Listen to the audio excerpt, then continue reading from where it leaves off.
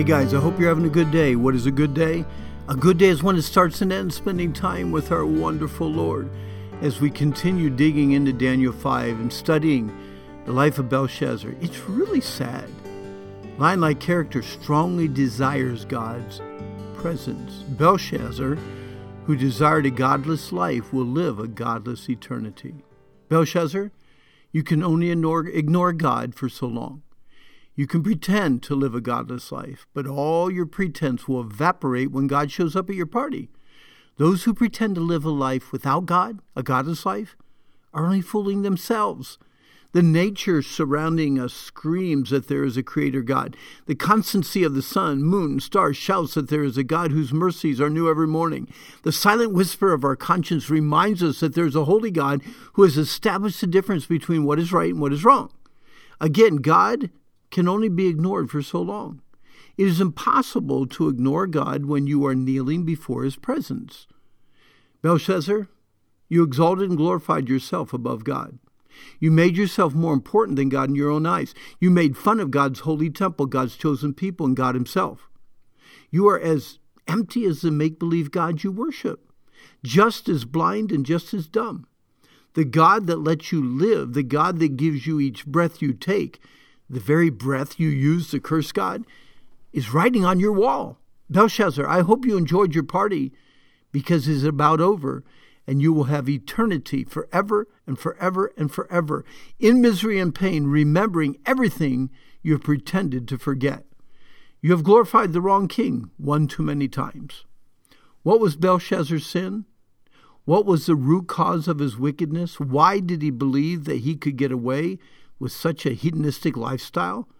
The party king paraded his wives and concubines in the midst of his 1,000 puppet lords.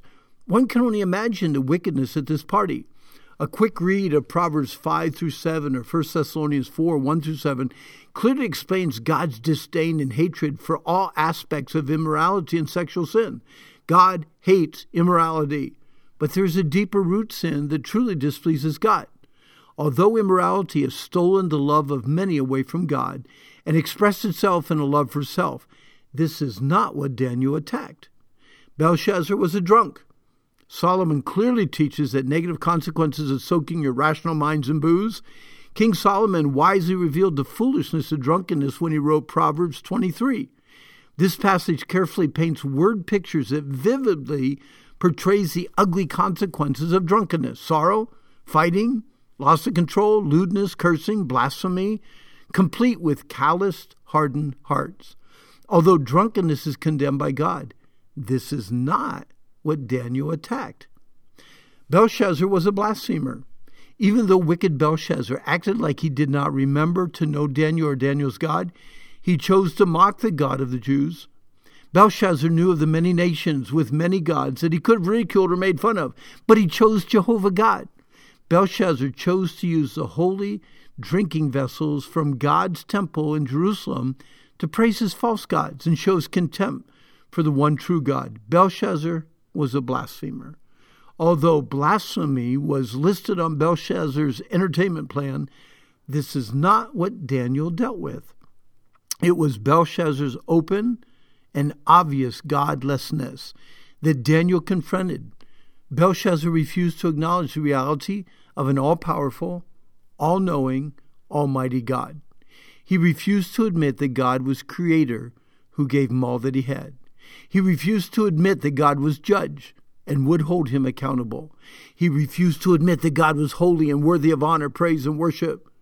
Belshazzar was a godless man, living a godless life, living as if God did not exist.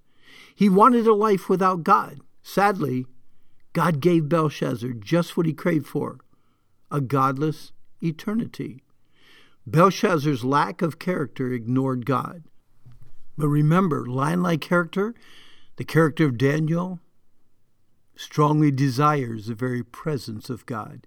And someday, if you really know your Lord and you're trusting Christ and Christ alone, you'll be able to be in the presence of God.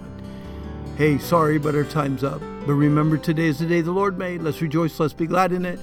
And I hope that you have a really, really, really good day.